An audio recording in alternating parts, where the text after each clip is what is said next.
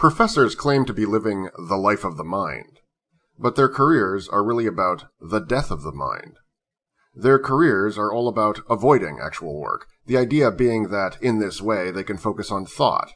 But the same fearfulness and dilatoriness that characterize their existences outside of the academy follow them into the academy.